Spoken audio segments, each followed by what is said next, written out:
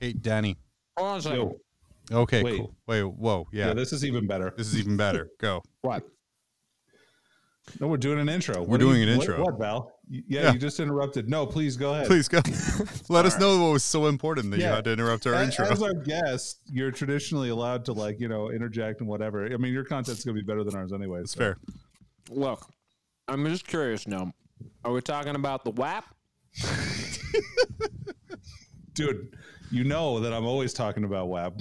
All right. I'll mute again. Beautiful. On that note, Danny, I'm going to let you pick the topic because I always pick the topics. But just please don't choose anything that is not 40K related or maybe Warhammer Fantasy. What is your chosen topic? Wait, like for the whole episode? Yeah, for the majority of it. Oh, okay. Wait, so I'm not allowed to talk about Warhammer Fantasy? Is that what you're saying? Preferably Your not. wording confused me. Okay. So in this episode today that we're filming and recording. We're actually just recording because I couldn't work out the filming part. Look, not all of us are as skilled. Wait. Are you sure it's recording? Hold on a second here. Let's just.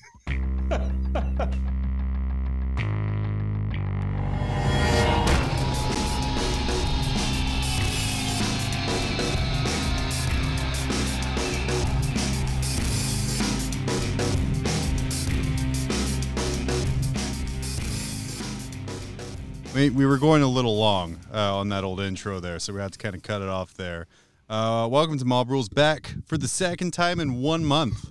What the fuck? What the fuck are we even doing on this one here? I don't know, man. Holy cow. I'm John, joined as always by Danny. And hey, Danny, the very special request of a certain someone, guest we have on. We'll let you know who the guest is in a little bit here. I came up with the topic, by the way. Oh, you did? While we were doing the intro, yeah. We're talking about Marvel Crisis Protocol. Yeah, no. I mean, we could, but I mean, it's what it is. But yeah, our guest today actually hates any podcast that talks about what they've been doing in games played, and lets us know, hey, I started listening, but like you started talking about what you're doing, so we're not going to talk about that. Okay. It's fair. I didn't do anything exciting anyway. So. Yeah, there you go. Yeah, we do nothing exciting anymore. Got So yeah, hey, we're just gonna wait for like 1 second here for Val to put that cheesy in his mouth. Hey Val, how you doing? Hey guys. What's up? Dude, it feels like forever since we sat and talked in a Google Chrome based chat room. Yeah, except I'm not muted, so now I can talk. That's what you can do when you're not muted. That's the great, and then for those of you who don't know, Val is not only the creative overlord of the Frontline Gaming Network, but also the producer of our show, Grim After Dark. And every week we record. I've been holding your hand for months now. And you're like, please stop, just get better, and then I won't have to hold your hand anymore. I feel like you guys have stayed the same. I've gotten better, and that's made the show start to reach its potential. For sure. What people might not know, can actually hear and see it, which is nice. Well, we always not all the time, yeah, but like most of the time, as long as Nick's not on, then we're good. Yeah. But I feel like that was a seminal moment in Grim After Dark, though. It was great. I feel like the Meltdown in Progress was a necessary step in the evolution of that show. And it's now a complete scene that you can just throw in at any time. So regardless of what happens, or if we just can't talk, you can just throw that on up there with some nice hold music.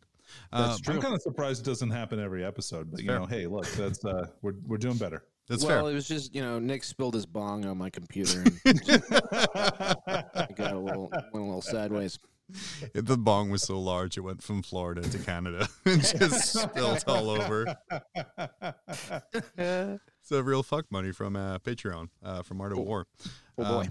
Yeah, we can swear this one. We made jokes last time about how much we could say naughty words. I think Reese describes his desires on the network as PG-13. So we don't have to bleep everything, but I think bleeping is funnier. It is. I think it's a lot funnier. Tyler does real good. I think there should be a special Patreon tier for FLGN where they just get to hear your mic track kind of condensed down from producing.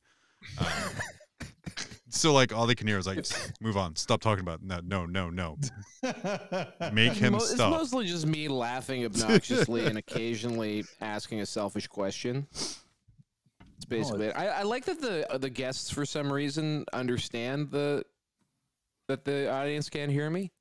I like that. It is because like I'll talk and like so far no one's been like, well, Val, that's a good point. So unlike us who have done that multiple times. I don't know about that. We just respect you too much to not answer you, whereas they don't respect you at all, and they're just ignoring you the whole time. That's gross. Don't be like that, guys. Yeah, I'm sorry. We'll be better. But yeah, the master. reason there we go. The reason we brought Val on, though, is recently he got very excited about WAP, as many people did. Mm-hmm. Danny, equally excited about WAP. Me, very confused about WAP. As you have been for years. For years. Having never seen it in person before. So. And I haven't. And you guys were talking, it was very kind of community-driven. And it took, it's not just one person. You need a village. It takes a village. Yeah. It does. In this case, a village in the empire. That's correct. An empire in the colloquially termed the world that was and always will be. It's true. Is it always going to be if it's blown up? We're talking about the old world. You S the F up. There's been like a few different versions. Shut is a swear word where I'm from. There's been a few renditions since Games Workshop killed the old world and moved away from Warhammer Fantasy to Age of Sigmar. So there was like Ninth Age, I think, was one of them there. There was some sadists who just kept on playing the existing edition of the Warhammer. Cool. Which hot take? So just little background on why are we talking about Warhammer Fantasy? Well, I have tremendous ADHD, and I had a lot of things I had to do in the last couple of weeks. So rather than do those things, I thought I'd read and listen to as much Warhammer Fantasy content as I possibly could. So Thank I God have for just the mountain. Pardon? Thank God for the mountain, right? Like right. Hey, dude. This is the best mini wargaming content I think I've ever seen. And it's not really on mini wargaming, so that's probably why. But I mean, so that leads me to a thing I want to maybe set here. I have this thing where I've always noticed that like all the competitive 40K guys used to play fantasy and kind of reluctantly switched to 40K. And even so, like the Gaming with the Mountain channel is shot by the Mountain. He is an anthropomorphic mountain. It's not a person. Blocker Robs. He is not a man. And they shoot in one of the studios where my parents met, actually, in the basement of that place. I believe I told that anecdote on this very show. No way. What? You did not tell that. Did I not tell that? Maybe I told Steve. I don't know who I told that. Mini Wargaming is obviously in Welland, Ontario, obviously. Of course. Okay. Yeah, of course. A former steel and pipe mill town, which my mother's family was from, and they as a steel town, they you guys don't know what the NDP is. Doesn't matter. Look, there was a political campaign. The headquarters of the political campaign was in the basement of a flower shop. That flower shop used to be where Mini Wargaming now is. My parents met there. So sorry, and I just want to make sure I understand. You were conceived in the basement where Mini Wargaming is? Yes, on top of the mountain. But anyway, so this has been a long segue to try and get back to the point I was trying to make, which is like even on that bastion of we wouldn't be caught dead trying to win a game. The Mountain and his little sub channel here, every game is, I wouldn't call it like, clearly they're not tournament tuned, but every game is set up under the pretext of trying to win it, which is foreign to me in that context. So I've been impressed. So I just wonder, like, fundamentally, Danny, whoever the other guy is, that's our producer. Is that something that's true? Was fantasy fundamentally more of a competitive game, more of a tournament style rule set? So it couldn't. It was and it wasn't. Like I think that it definitely had a really big competitive following. I mean, so for example, like one event that I always went to, like every single year, And this was one of several events in California. I went to Quake City Rumble every year, which was usually about 100-person tournament. And what era would have this been? When would have this happened? So this would have been, let's see, in like between 2009 and the year that Fantasy died. So that was that like 2015. Yeah. Mm-hmm. So, and this is north of the 49th parallel? No, this was in California. Yeah, in California. Oh, okay. Yeah. So California had a big event. There was at least, I mean, you had several 100+ person events every single year for Fantasy easily. Yeah. Plus they had a master circuit, which was, did you know that? I made a screw face there, everybody. What that means is I went, master circuit, like a higher tiered so you had circuit. So they did it for a couple of years where you had to qualify based on regional performance, and then you would be selected as a person from your region to go to this big Masters event in the Southeast. Was this an independently organized thing, or was this a Games Workshop thing? No, it was most everything was independently organized for Fantasy by the end, because Games Workshop stopped releasing content for Fantasy more or less. And imagine porting that over to like 40K, where only the top 1 or 2 people per state were invited to go to this tournament. What was it called? Like Warhammer Fantasy Masters? Yeah, it was a master. It was it's the U.S. Masters. Isn't that a tennis tournament? Well, it was, so the idea was stolen from, they had Masters events in the UK and also in Australia. Mm-hmm. And I think in Australia was also, they invited people from New Zealand as well. Well, but, just to be polite. They were, yeah. And so they had their own ranking systems.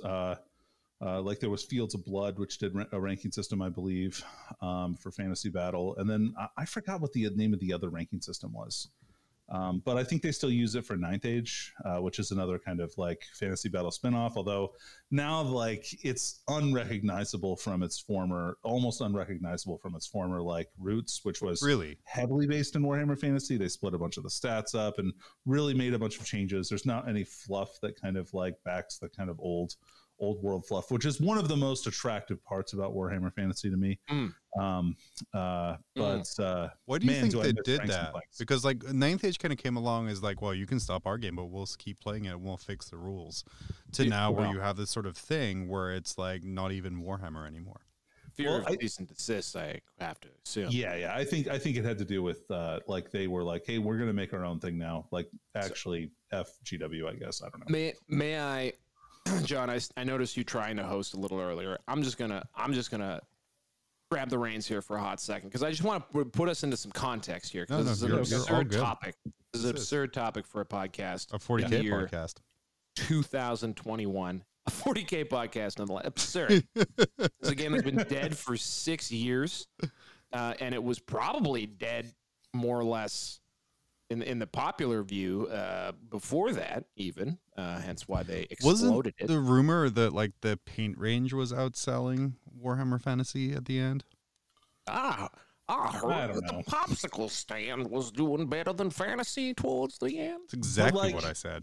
If you don't release any content or support for a game, like it's probably not going to do well. So, oh man, bro. So this is the thing. Like I've been going deep on the history of all this stuff, like how it all got rolled out, and like just looking at the model release pace and stuff. Like, so there's there was 6th edition, which was I'm looking at Dan and make sure I'm not regurgitating this wrong, but 6th edition was the Cleave. It was like Warhammer 2nd to 3rd. They sort of rebooted the whole thing and came out with Ravening Hordes, which was like sort of index 40K when they did the 7th to 8th transition. So basically a full reboot. And then they took like, it looked like 10 years or so. Like it was a long ass time that they were in 6th edition. I guess no, it was like 5 or 6 years that they were in 6th edition. It was a good amount of time. I don't even think they got through all the books. And then they went to 7th edition, and they had like this, by the way, this really reminiscent of what we're going through right now. Right. Because they go to 7th edition and they have massive power escalation from like the 6th books to the 7th books. And then they just dribble the books out. Just dribble it all over their pants for a number of years. I've read that the core rules are really good for 7th. I know nothing about this, but I agree with that. But that the books, because they were so spaced out, that it was just like the game was just off balance for a long time until 8th, which again, I've read fairly nice game, good game, and then almost fully updated, and then this really exciting campaign series called The End Times, which, as an outsider, I've always found it funny to me that no one saw it coming. Well, right. No, and fair enough, right? Like, I think people were like, oh, cool, it'll be a new world, right? But like, it'll still be square bases, right? Like it always has been for the last 30 years. And no, fuck that, I guess. So, like, just jumping in on this here, and like, Val, I'll let you continue the hosting here because you're doing a great job of it. I saw the hurt in your eyes. Lean back from the mic. Sometimes I don't realize that my words have power. There's no hurt, and this you have no power here. This show is very much less structured. Let alone, like, I don't even have a what's the word? Notes. But anyway, so 6th edition came out 2007, 2006. How much do you think the fact that GW at this point was just like swimming in pools of Lord of the Rings money led to them? That's not accurate. 6th edition came out in like the early 2000s. 7th edition came out in 2006. That's what I'm saying. So 6 came out 2000, wasn't updated for 6 years till 2006. Like I said, do you think some of that can be attributed to the fact that they were just kind of swimming in like Tolkien money? And how fascinating is it just that they took on the Tolkien license when they had a fantasy game? I remember at the time as a kid being like, well, what about fantasy? Like, like it was, and it's not only that, but like fantasy at the time was kind of like a lower fantasy, much like Tolkien is. Like there's magic in it because obviously Warhammer is largely lifted from Tolkien.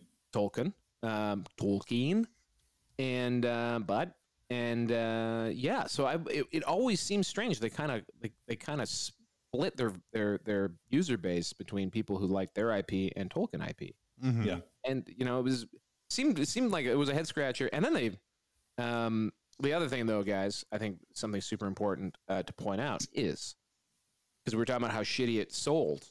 However, the launch of 6th edition corresponds with the last and also 3rd edition reboot, but specifically the launch of Warhammer 6th edition, so that reboot of fantasy, corresponds with the last biggest rally of GW stock since before the 8th edition rally that resulted in the astronomical valuations of Games Workshop now.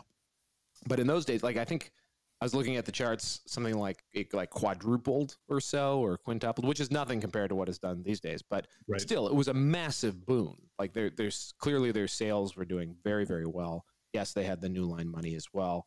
So Games Workshop's chugging, and then something happened in 2007, 2008, 2009. I can't remember exactly what it was, but kind of. Oh, I know exactly what it was. Go ahead. There were 3 army books that came out that just totally broke the game. So Drukhari, AdMac. What was the other one? So funny story. It was Dark Elves, Chaos Demons, and Vampire Counts. Oh, there was another army book. Actually, it was a campaign supplement. I think it was called Global Financial Crisis. Oh, sure. Okay. Fair. Just reset the whole thing. Like it was nuts. That's pretty good. But that broke the game. They ruined the game. That broke its back, and they basically, because 7th edition didn't last very long, honestly. Really, I think it lasted until 2009. Yeah, because 2009 is 8th edition. Yeah, you're right. Yeah. So, and then I've even seen people talking about how, like playing, and this is actually a really cool perspective I find, like reading about a game that no longer is trapped in this schizophrenic, like constant state of evolution and churn. Mm-hmm. So like, which is, what it's like playing, a living game like, 40K or AOS now. Sure. These games are set in stone, right? These editions are written, they're done, they've been shipped. People have been playing them for decades in some cases. And like, so it's been interesting to see like how, you can sort of pick and choose. And I've always thought of Oldhammer as like super lame. Like, fuck, why would you play a dead game? And since for some reason I got interested in this, it's cool. Like I ordered some books off the internet. Like I have a copy of the 8th edition monster rulebook, and it was cool when I opened the box and thinking like, this will never be out of date. Like, this is the book, like Old World will come, but like, because of the way that this game was destroyed and, it has its fans that play the different editions, like this edition is a thing that has its pros and its cons, and it sort of sits on its own. And I think that's kind of neat. And the reason I was even rambling about that was just that like 7th edition core rules are viewed as a very favorable upgrade to the 6th edition core rules. And so I've even seen things like people who play with a 7th edition core rule set with 6th edition books. Sure. Well, which I thought was just neat. I mean, I don't think they got all through all the books in to 7th. I don't know if everybody made the jump. Oh yeah, Skaven was really bad too. They didn't get a new army book in 8th. Skaven and Bretonnians got left behind, so they still have 7th edition army books in 8th edition. But Skaven had end times content. They didn't have a book. They sure did, but they did not have a new codex or a new army book. So wait, you have your own soundboard too. That's amazing. Have you ever seen Police Academy? Yeah, I was just gonna say that was my uncle. Your uncle was the dude from 3 Men and a Baby? No. Steve Guttenberg? That explains Steve so Guttenberg. much. Yeah. No, he was actually Bobcat Goldthwait. I love Warhammer. That is all, by the way, guys. That is all a soundboard. Val is no way making these noises. That was voice modulation technology. So what you're saying, Danny, is the End Times, like Skaven, was it End Times Thanquil or whatever it might be, came out, and they didn't even have like a modern 8th edition book for fantasy. No, they did not. So like as an outsider, like I wasn't like I played fantasy like around 6th edition a little bit, whether it was the Bretonnian Lizardman books. That was 5th. Was that 5th? Cool. That was 5th. That's when it like that's what got me into GW like completely. So as an outsider, like I always thought the End Time books looked amazing, like the stories they were telling and things that were wrapping up.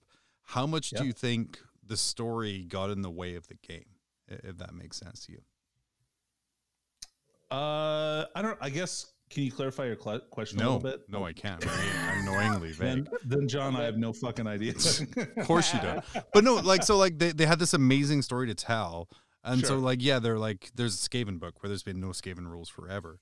Like which part of that was completely like narratively driven rather than putting in like other factions or focusing on other things like that? You can see, by the way, just to interject, Skaven were the last book of 7th. So actually I remember reading this where it was already sort of seemed to be written with sort of that step up in mind, kind of like the end of 8th Space Marines. My lights are flickering in a creepy way right now. Just keep mentioning Skaven. That was the ghost of Warhammer Fantasy coming to rattle their chains. Well, so yeah, and that book kind of fit a little bit better into 8th. It still wasn't perfect. I think they had something crazy like a 6 or 7 page FAQ for Skaven. Yep. Like that, but they never got the new like formatted army books, which were all hardbound instead of softbound and full color instead of black and white, with a few color pages attached. Oh wow, that was a technological advance in color? 2009. Yeah. Wow. People rag on GW for like being behind the times and not going digital. That's the hardcover of an 8th edition book. In case you guys wondered what that might sound like. I would say for people who are like ragging on GW for not going digital and being behind the times when it comes to books, like you're showing it's to color. It's been forever. They just went to color 12 years ago. And I guarantee there was at least 4 meetings discussing the merits of going hardback and color for their $60 books. 4 meetings. Yeah, there's probably like a War of the Roses inside. Someone named Charles lost his head. Wasn't like this edition of Fantasy though the reason why like it's all the books are now credited as like the GW design team now? What like? Oh no, that was 7th. Was that 7th? Yeah, 7th edition 40K. Well, no, I was going to say I think it's partially because of Fantasy. I think partially 5th edition 40K because like Gav Thorpe wrote the Dark Elf book and was like panned hard for writing that. And then Matt Ward wrote the Demon Codex, the Demon Army book, and that was like the worst book ever written for this game. Didn't like, they have to rewrite the game for the book? That's what I basically heard. It's so bad. It was so bad. So I'm just looking at the 8th edition Empire book here. It's still crediting authors in the front. Oh, okay. Okay. Yeah. Oh, my mistake then. And I was reading the masthead in the actual core rulebook too. So yeah, I'm pretty sure that's a 6th edition, 7th edition 40K type thing. And it was largely actually you're right. It was probably the 5th edition Grey Knights, Matt Ward, and then 6th edition. I wonder what the first uncredited book is. I bet it's 6th edition. And there was Robin Credits who wrote Tyranids, and people were really upset about that book. I remember that specifically. That might have been the 6th edition Tyranid book. Yeah, it seemed like maybe it was because people weren't used to an insane pace. Like we kind of get pissed when like the drip slows, right? Like we get the shakes. Like we see babies crawling on the ceiling if there's not a new army book coming out. It's like when I started this hobby, Imperial Guard was like a 3-4 month release, like over multiple White Dwarfs. And now we're like, I haven't had a codex in 3.5 weeks. What is this shit? Well, I remember like third edition 40K was what I played when I was a stinky teen, and I more or less stopped before 4th edition. But like for years after that, I would occasionally pop into like a game store and like just check like, is there a new orc book I could look at the pictures on? Yeah. It just there never was. Like it was always the same book for years and years and years. So yeah, I hear old man Reese refer to this all the time, or how you kids don't know how good you got it. Yeah, no kidding. With your speedy release pace. But what you guys don't know is we actually played a video of Reese talking there. That was not Valentin's voice. That was literally Reese. Ever since I stopped podcasting, I've aged tremendously. Yeah, man. I have to say though, his voice has gotten a lot cleaner. He lost all that vocal. Now that he doesn't have to record off his laptop every week. That was a filter, actually. I believe it was a camel so he could remain anonymous. He's auto-tuned. Witness protection. So anyway, I'm blathering on about all this shit because it's just very fascinating to compare this era of Games Workshop games development on a game that, by the way, when you look at some of these names, they're the same guys. Yeah. Like, like. We got who we got here. So this is the Empire Army book released in 2010 or so. Mm-hmm. We got Robin Credis, Matthew Hubday, Jervis Johnson, Phil Kelly, Mark Latham, Adam Troke, Jeremy Vitok, Sarah Whalen, Adam Troke, and Matt Ward. Isn't that the gentleman who presents for Warhammer Community now? I believe so. I did not know that. So there's a lot of dudes, a lot of dudes and dudette. That are still lifers over there, and a lot of them are still heavily involved in the studio and making games. Some longevity. Danny, you were saying, and Val, you touched on this a little bit, that a lot of competitive 40K players kind of came over from fantasy. Feels like it. Would you say, Danny, that you were mainly like a fantasy player back in the day, and kind of what? Oh, for sure. What drove you over to 40K then? Prize support. Dude, I'm not kidding. Totally fair. No, I liked 40K. Okay, it was all right. More people played it, and so if I went to a tournament, I could win prize support money, and I bought fantasy models. Like, I mean, seriously, as Gene, like the first probably the first year that I played in 40K tournaments at Tier 1, I just bought fantasy models with all my winnings. I didn't buy any 40K models. So like that was my thing. Like I'd play 40K, and I'd be like, okay, well, I'll take the store credit. And then like go buy something I really want for my next fantasy army that I want to play. Steam tank. Yeah. I want a steam tank. Yeah. Well, honestly, what it was is I spent a lot of money buying a lot of dwarves for my wife because she wanted to play dwarf army. So sweet. So yeah. And did she? Yeah. She learned how to play and everything, dude. That's like awesome. Yeah, it's just we had a couple of pretty toxic people in our local fantasy community, and she didn't want to go to tournaments because they were awful. Yeah. Yeah, it seems. I think we were sort of on a line there of just it felt really, and I think the fan base in general felt really kind of stuck in their ways and that's really resistant to stuff. Maybe that's why we got the silent treatment for so long. Maybe Games Workshop was what, you know what? Guys are on timeout. We're going to hang out in Nottingham. We're going to do no. We're not going to tell you how invisibility interacts with stomps. Yeah, no, not happening. We're gonna you figure it out. Every time we're talking the same era. Every time they complain, they add another year in between fantasy releases.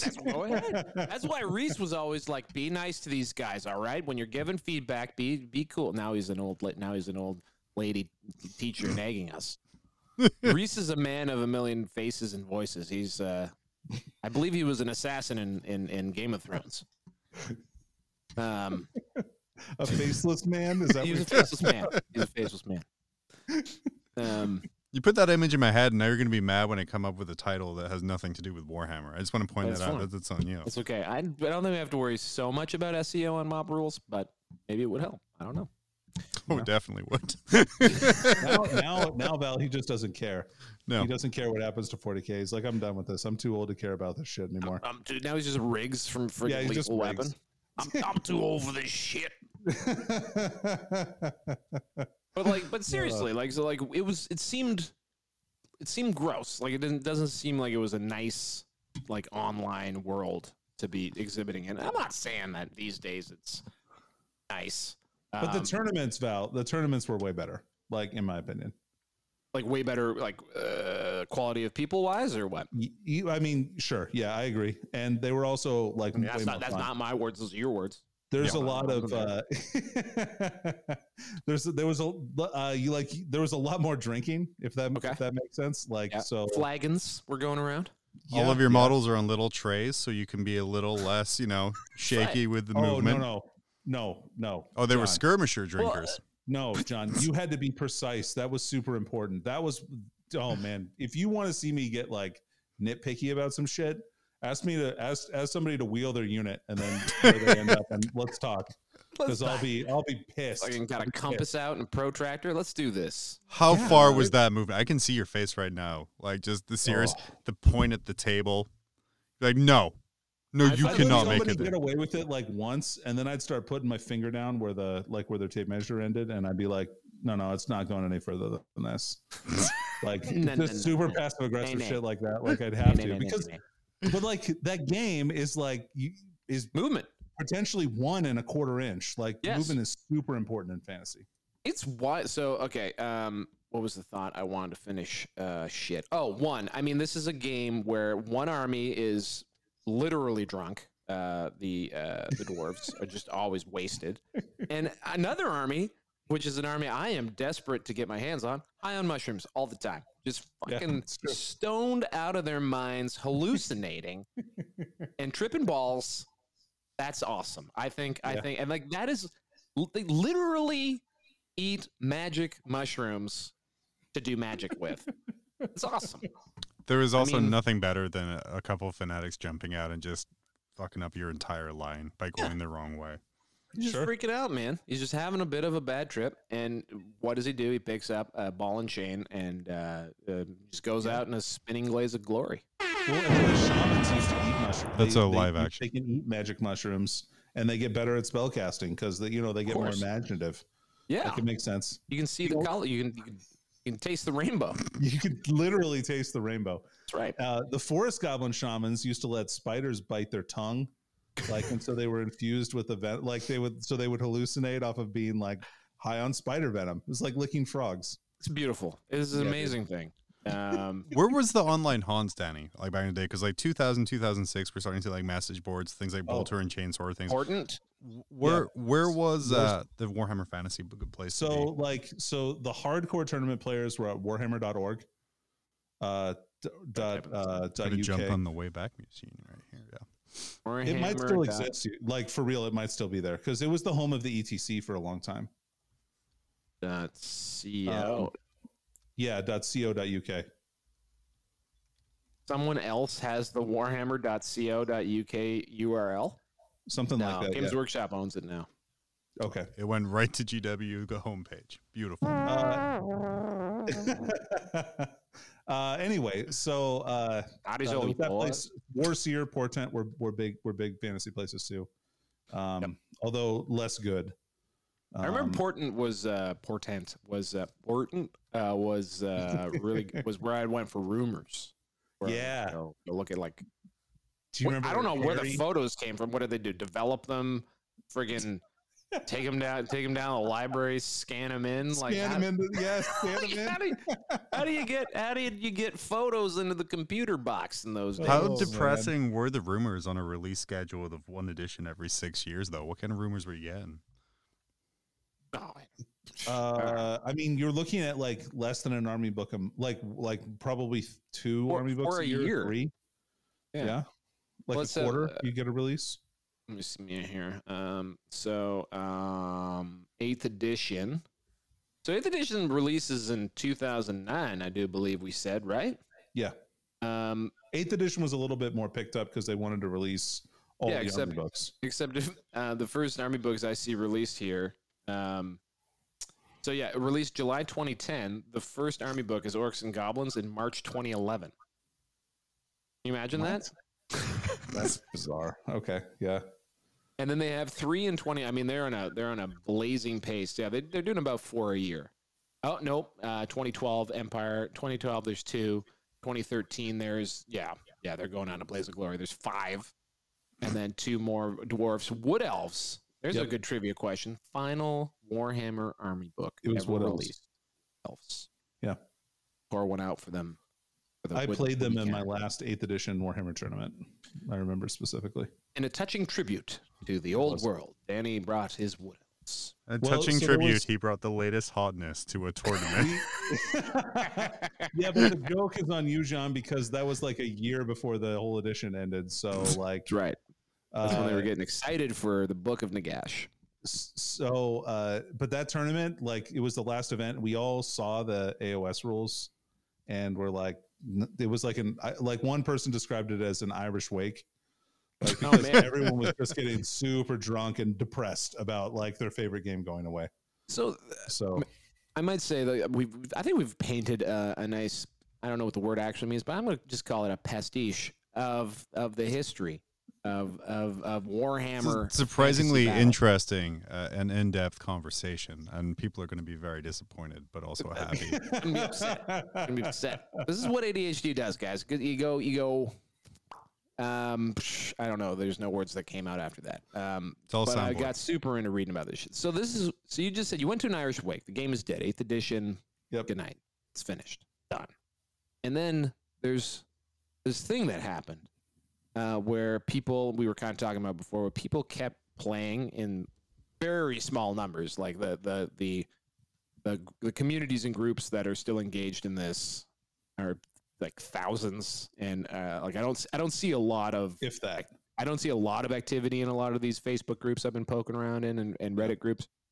The never nudes of the Warhammer. Never nudes. There's tens of us. There's tens of us. But they're out there, right? And very specifically, there was an attempt, I think, by some to carry the mantle of whatever a 9th edition could have been. There's 3 games that appeared to try and fill this square base void.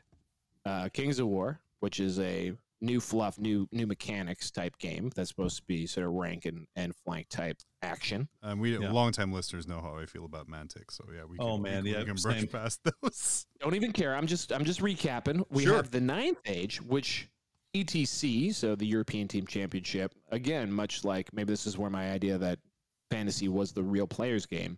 ETC, the big tournament was fantasy. I don't think it really was 40K. It was created for that game. Yeah, for sure. And I think a lot of the players like dragged their feet over to. I know that like in Canada anyway. I know Chris Haynes, Canhammer, the venerable podcast, was a former fantasy podcast. I used to listen to it all the time because it was one of the better. Oh man, that was another thing. There was a lot of good fantasy podcasts. They're nowhere to be found anymore. They've all been taken down. I can't find shit. Yeah. There's a couple good ones of people just sort of like, keeping a vigil. I've been enjoying. I can't remember. Oh, The Old World Lives. I've been really enjoying that too. Some very nice people talking. I think they're Finnish. It's unfinished to me. But anyway, and now. Because we're really lubricated. I think we've warmed up and this conversation is feeling good, I discovered something called, unironically, WAP, the Warhammer the Warhammer Armies Project, which I've, in the few times I've commented about it, I've tried to change it to 9 WAP so that at least I don't giggle every time. How many of them there are? Like, I mean, they're out there. I mean, there's people out there trying. The old WAP. They are. So like, well, not 9th. So that's basically 9th edition. And this is a guy who actually started 10 years ago. So before the game was even dead, because he was bringing back to life some of the books that had been neglected. Dogs of War. I think he wrote A New Bretonnia. So he was basically updating books that clearly weren't coming back. And then when the game ended, he just carried on creating a new edition. And this me taking over this podcast stems from being like, hey, Danny apparently likes fantasy. Have you heard about this? Like, basically, fanfic edition, which is fully supported. Like this, not only that, guys, if you have any interest in the lore and every single piece of IP that existed in Warhammer Fantasy, quickly before the C&D drops. I was going to say there's a lot of official art on this site because the old world's a coming, and I'm sure they're sharpening their pencils. So they basically go and download all the catalogs, because there's like, I think the Greenskins or the Orc and Goblins book, some like 300 pages. The Empire book is in a similar league. So like he's just amassed and concentrated so much of what was before that clearly GW just doesn't care about. Like I have to feel like Creative Assembly just was like going through the trash and was like, hey, you guys using this IP? And then they're like, and then they were like, can we make a incredibly popular video game out of this? And they're like, yeah, sure, go for it, guys. And this guy has been making a game based on 8th edition, like as an evolution of the 8th edition game. And I was wondering, Danny, had you had a look at it? I have. So I've actually played like 3 or 4 games of this. How? In the past. What's that? How? Like with people? I knew some guys, and I'm like, hey, I know you've got some square-based armies. You want to give this a try? And they looked at it and they were instantly like, awesome. Like, because I've had some friends who I played 9th Age with a bit. Yep. I technically am on a 9th Age team, I think, still. I've definitely played our group chat still. Wait a minute. But anyway, this is a 9th Age chat? Oh. So I knew some guys. Uh-oh. Oh, he froze up. Big GW found the stream.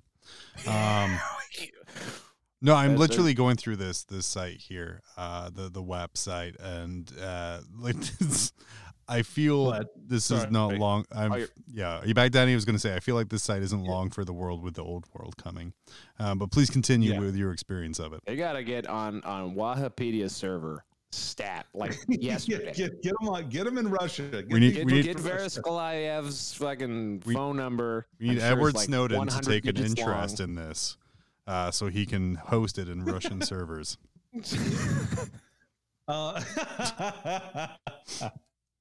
But yeah, so I knew some guys at Square Basis. We all really like to play Warhammer Fantasy, and so I'm like, hey, let's throw down, try these out, take a look. And so they were all excited that this was like more the fluff and background of Warhammer Fantasy than 9th Age has kind of morphed into. It was a little bit easier to kind of slip those shoes back on, so to speak, to get back into the game. Oh yeah, I mean, and the blatantly stealing all of it it's a good move. I mean, it was prescient, really. I mean, well, I think the 9th Age guys are probably like, shit, why did we do that? You mean we could have it's stolen all of it? Oops.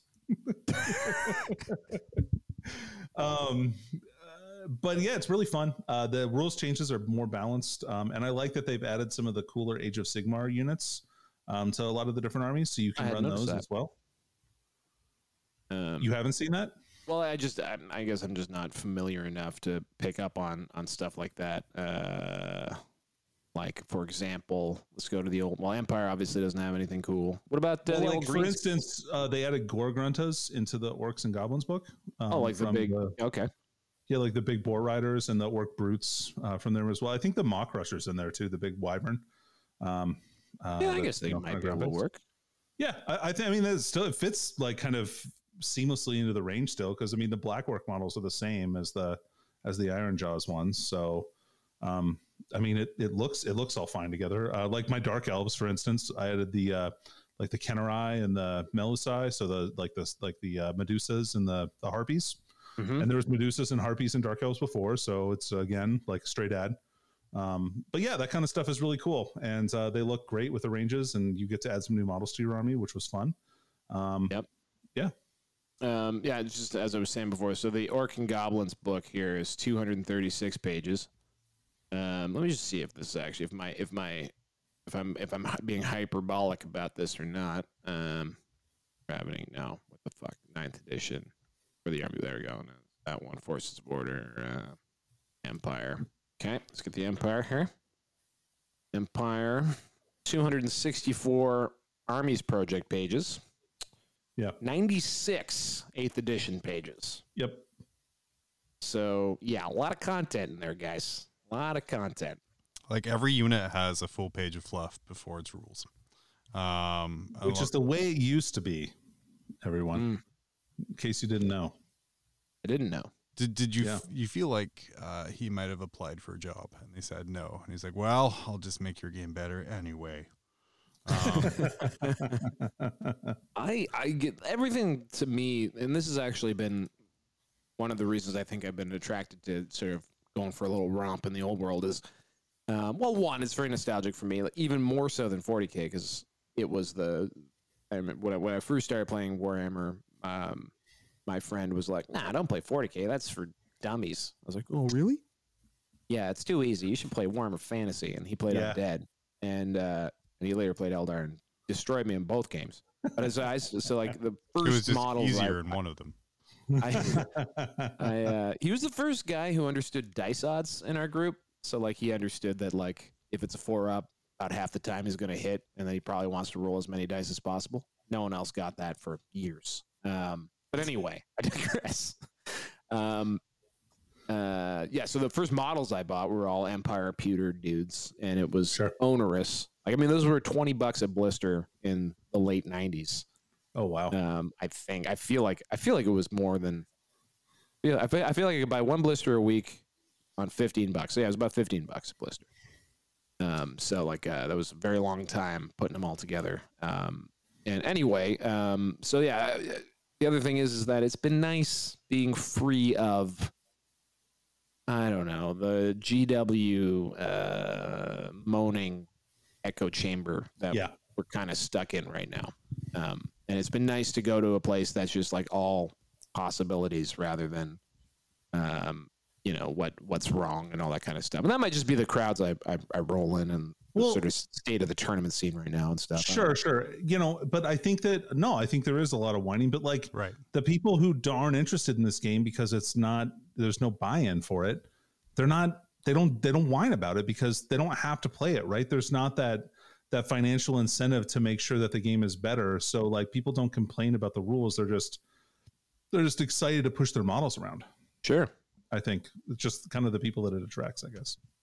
Yeah, and I wonder, like, even I listened to the creator of this on a couple different shows, and from what I gather, he can't actually play. Like, the game's so dead where he lives that he can't actually test his rules, so he just releases them and takes feedback in his Discord.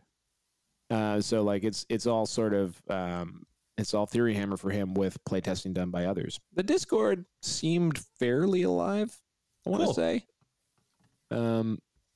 But yeah, it's been interesting. Can I join? Not allowed. Can you send me the link for that? Yeah, of course. We'll take that one off. This is great content that we're creating here, by the way, guys. Heck yeah. I think it's pretty good. I'm sure there's lots of people who are like, yeah, I remember that. And then they're going to feel feelings that they haven't felt in a long time, like goodness and like warmth and we just call the episode and uncynical joy of like looking at cool minis you haven't seen in a long time. We'll just the touch of a human. We're gonna call the episode how to enjoy Warhammer again, and we'll just be very misleading with it. And if you've got this point, that's on you.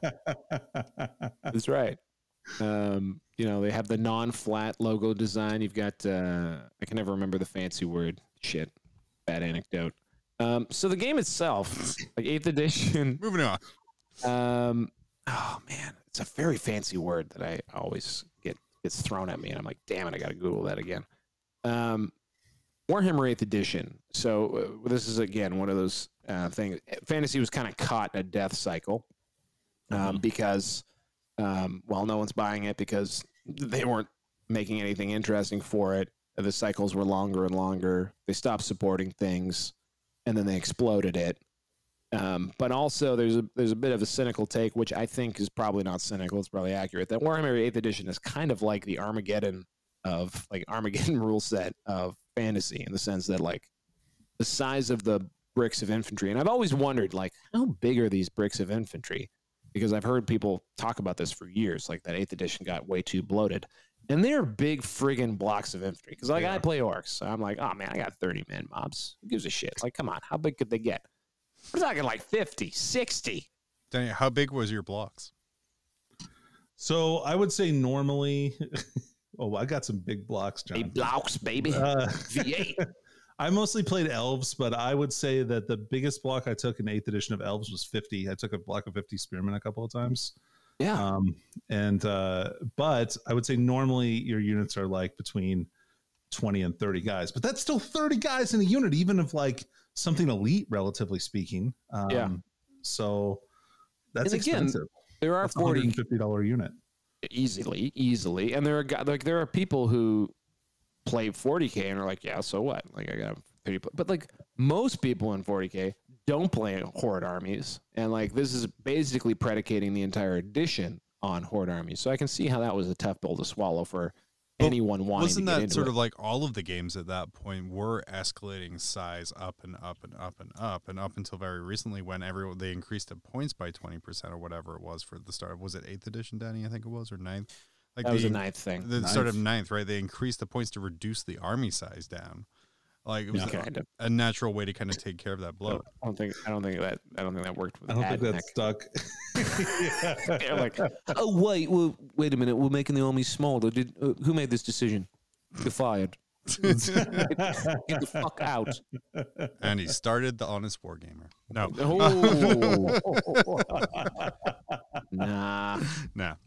Nah. The thing I was trying to say before that I so really interrupted you.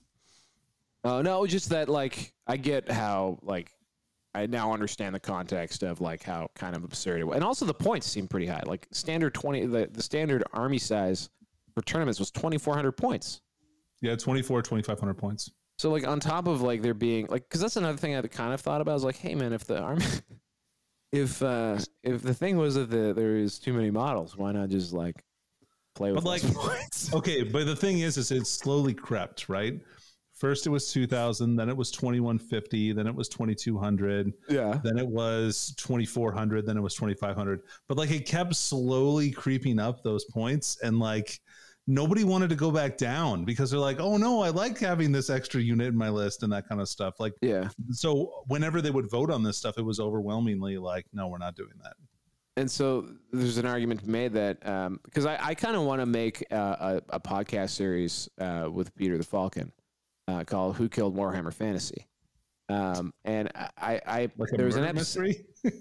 like who killed the electric car? That's for all you kids out there. That was a documentary made probably in the year 2002 or so. Tom Hanks was in it. And I really wonder. Like, I look at a lot of this stuff, and I'm like, the community killed Warhammer Fantasy. I was gonna say it's a really short series because it's a 30-second YouTube video of you and Peter just pointing at the screen and be like, "It was you. You did it, you dick." But there's also a good concept. I think it's a decent concept because you can also argue that maybe the Great Recession killed it because it slowed the studio down. Maybe Games Workshop killed it because they do Games Workshop stuff every now and again.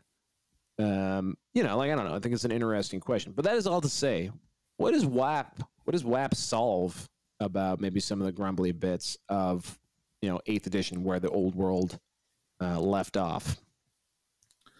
So they did seek to do. They did some nice rules changes, I think, honestly. There was some stuff that was pretty not fun, like specifically the magic phase. I think they did a good job of kind of limiting how effective that was. Because, like, okay, for example, right? Rob Symes, his handle on Twitter is 6 Dice Skills, right? Mm-hmm. And that comes from Warhammer Fantasy 8th edition, where the goal of it was to cast a big spell, roll 6 dice always on something super powerful, like a big spell, and that could cripple your opponent's army. So like that's why his name is that way. Yeah. Don't you go. Purple Sun, Dwellers Below, which was another great Australian-based Warhammer Fantasy podcast, The Dwellers Below. It's good name for him. Yeah. These also sound like great new metal bands.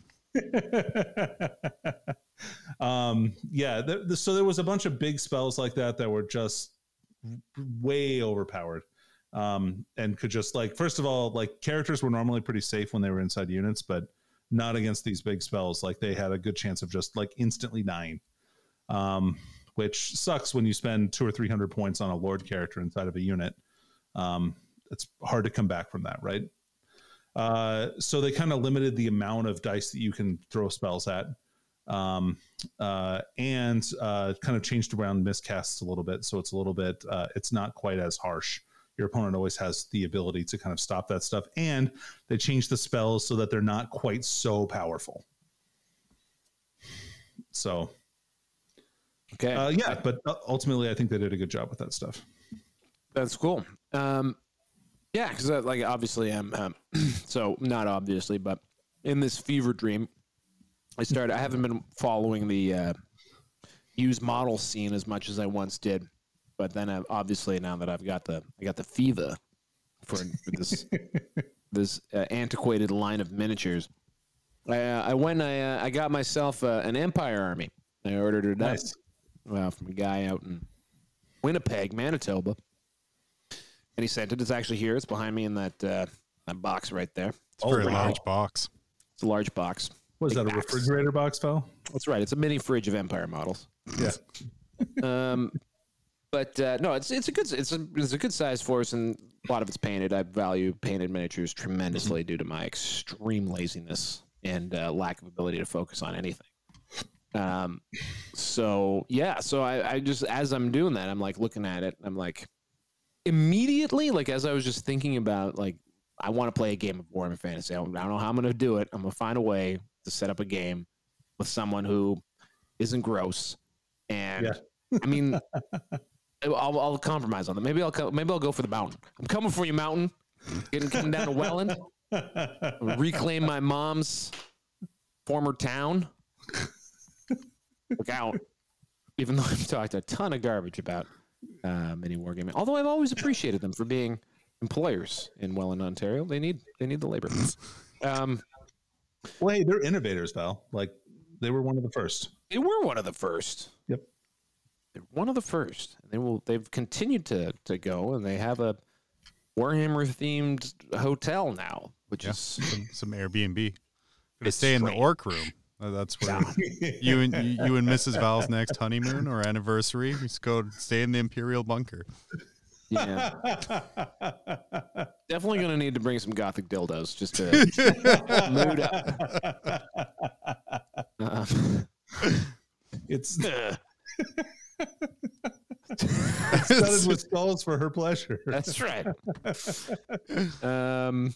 Anyway, So.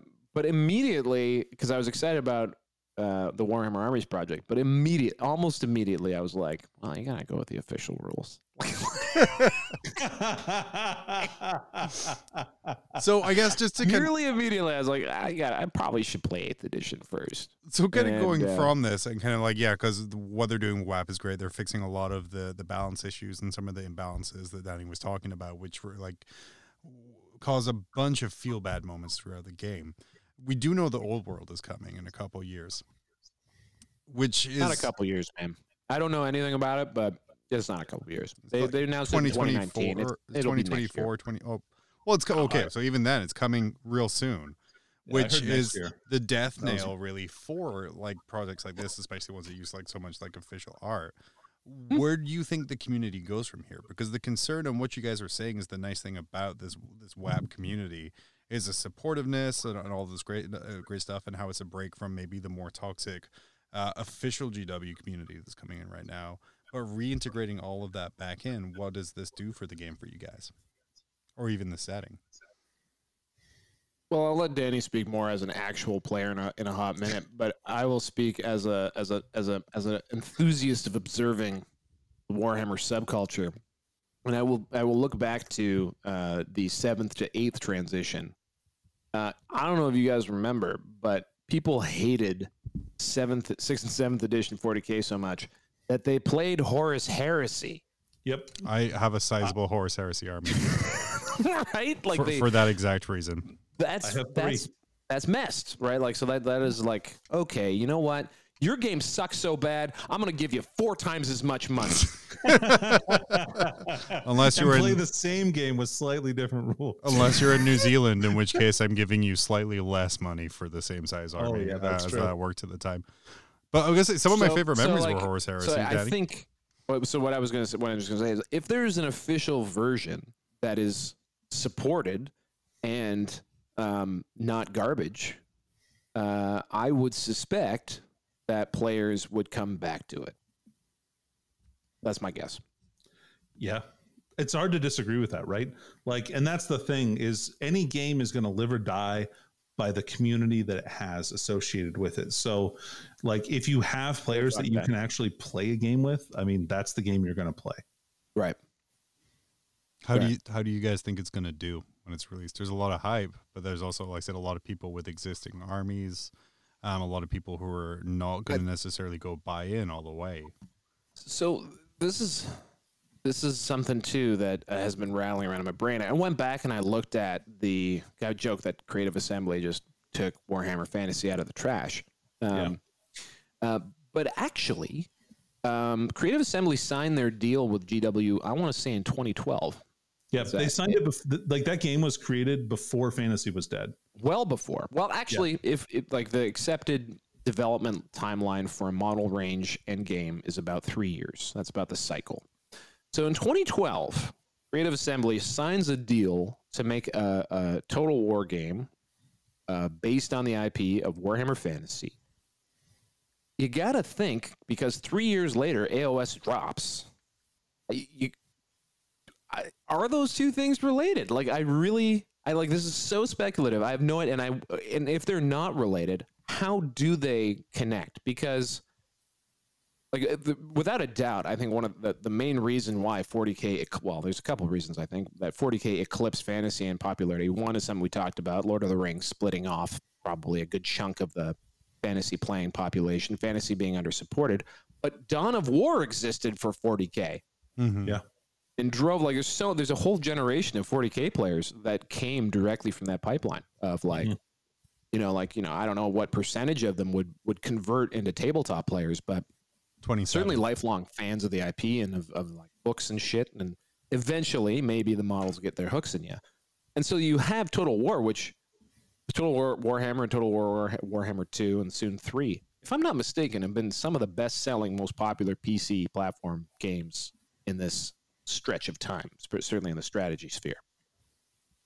And those people, when they're interested in, like, getting some fucking Bretonnians, or like, hey, I want to take this onto the tabletop, they go and they see a giant, like, war beetle, and it's all this high fantasy shit that doesn't make any sense in the context of the low fantasy world of Warhammer. So they lose that opportunity. And I wonder if the reason why Total War Warhammer 3 was delayed was to line it up with the old worlds and give those people the game on the tabletop that they haven't had access to for the last 10 years.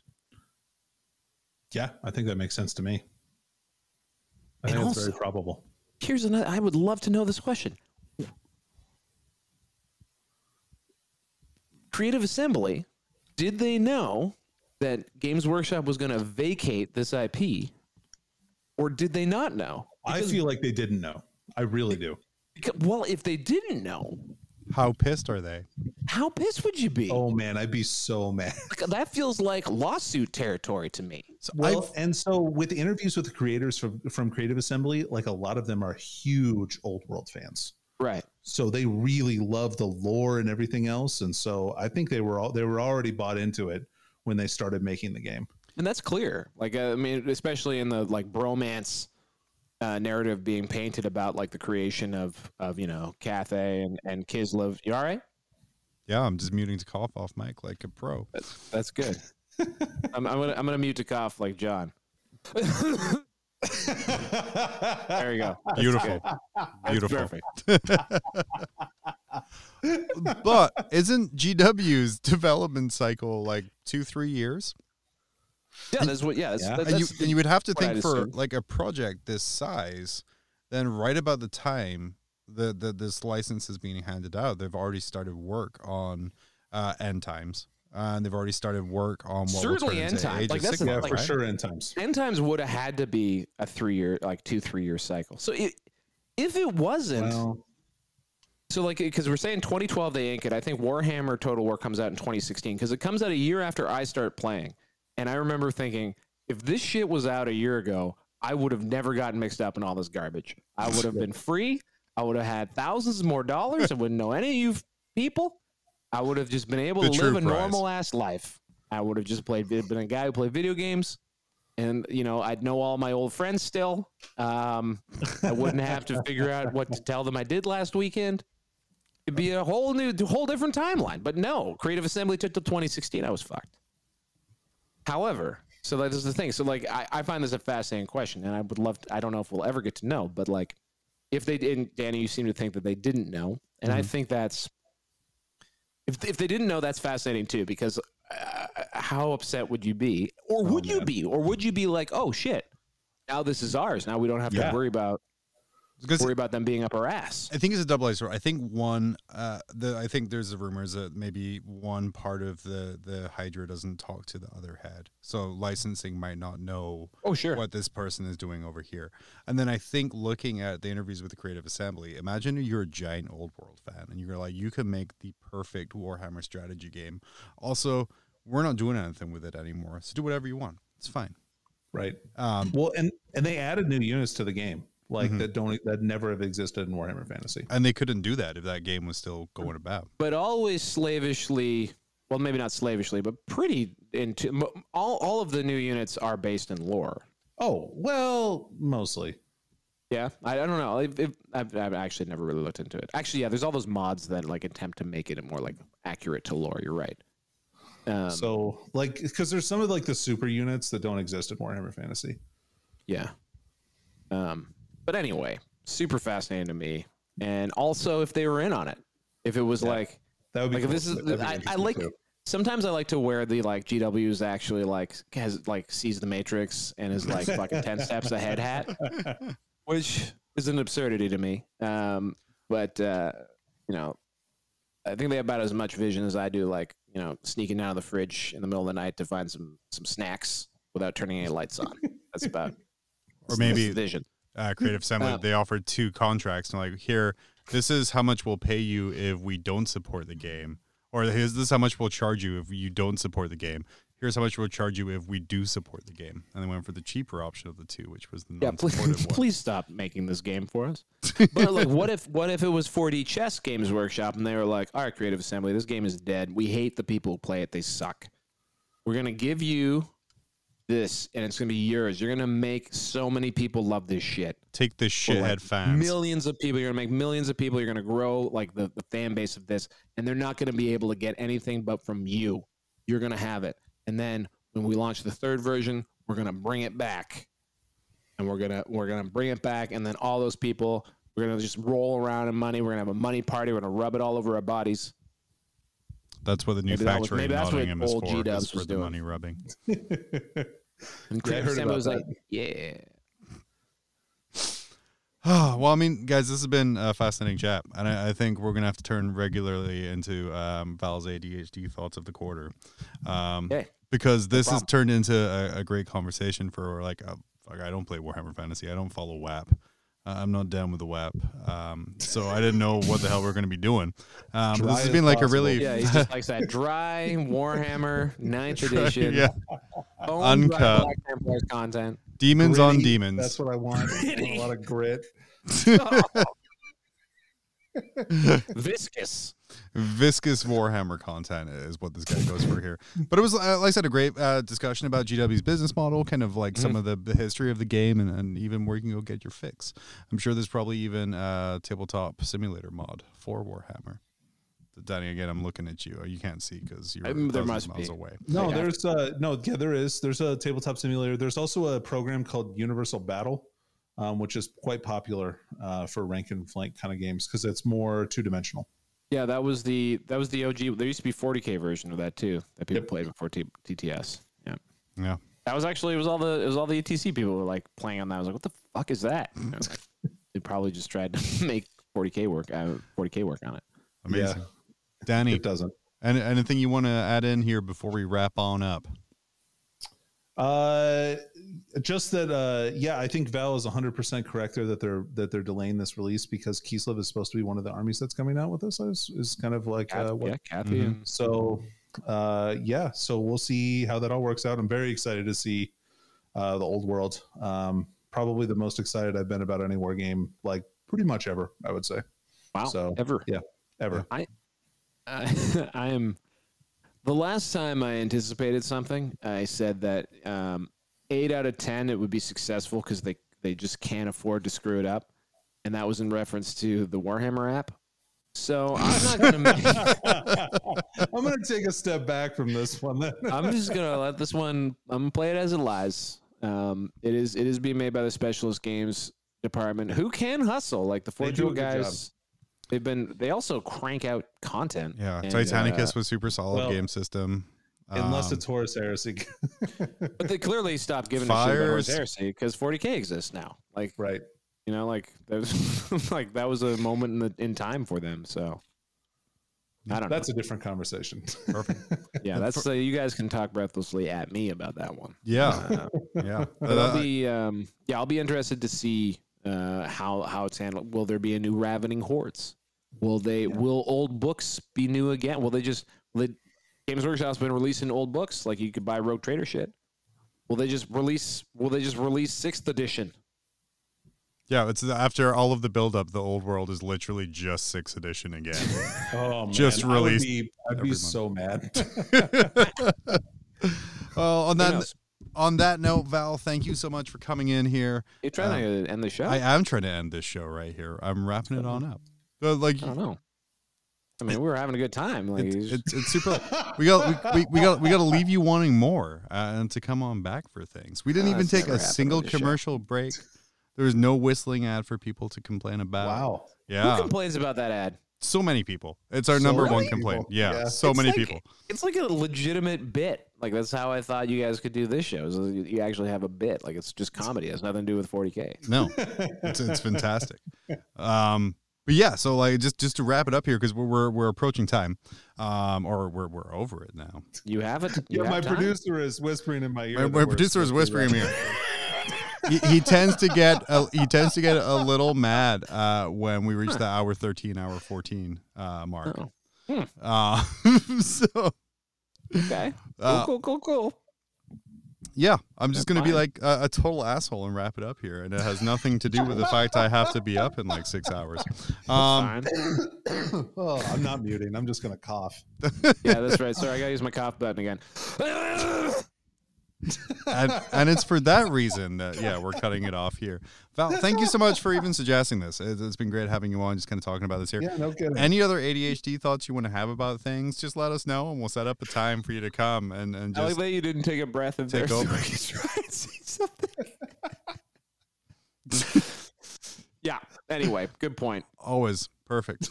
Nice, concise ending to the show. Yeah, this is great. Really landing it on a dime there, Johnny boy.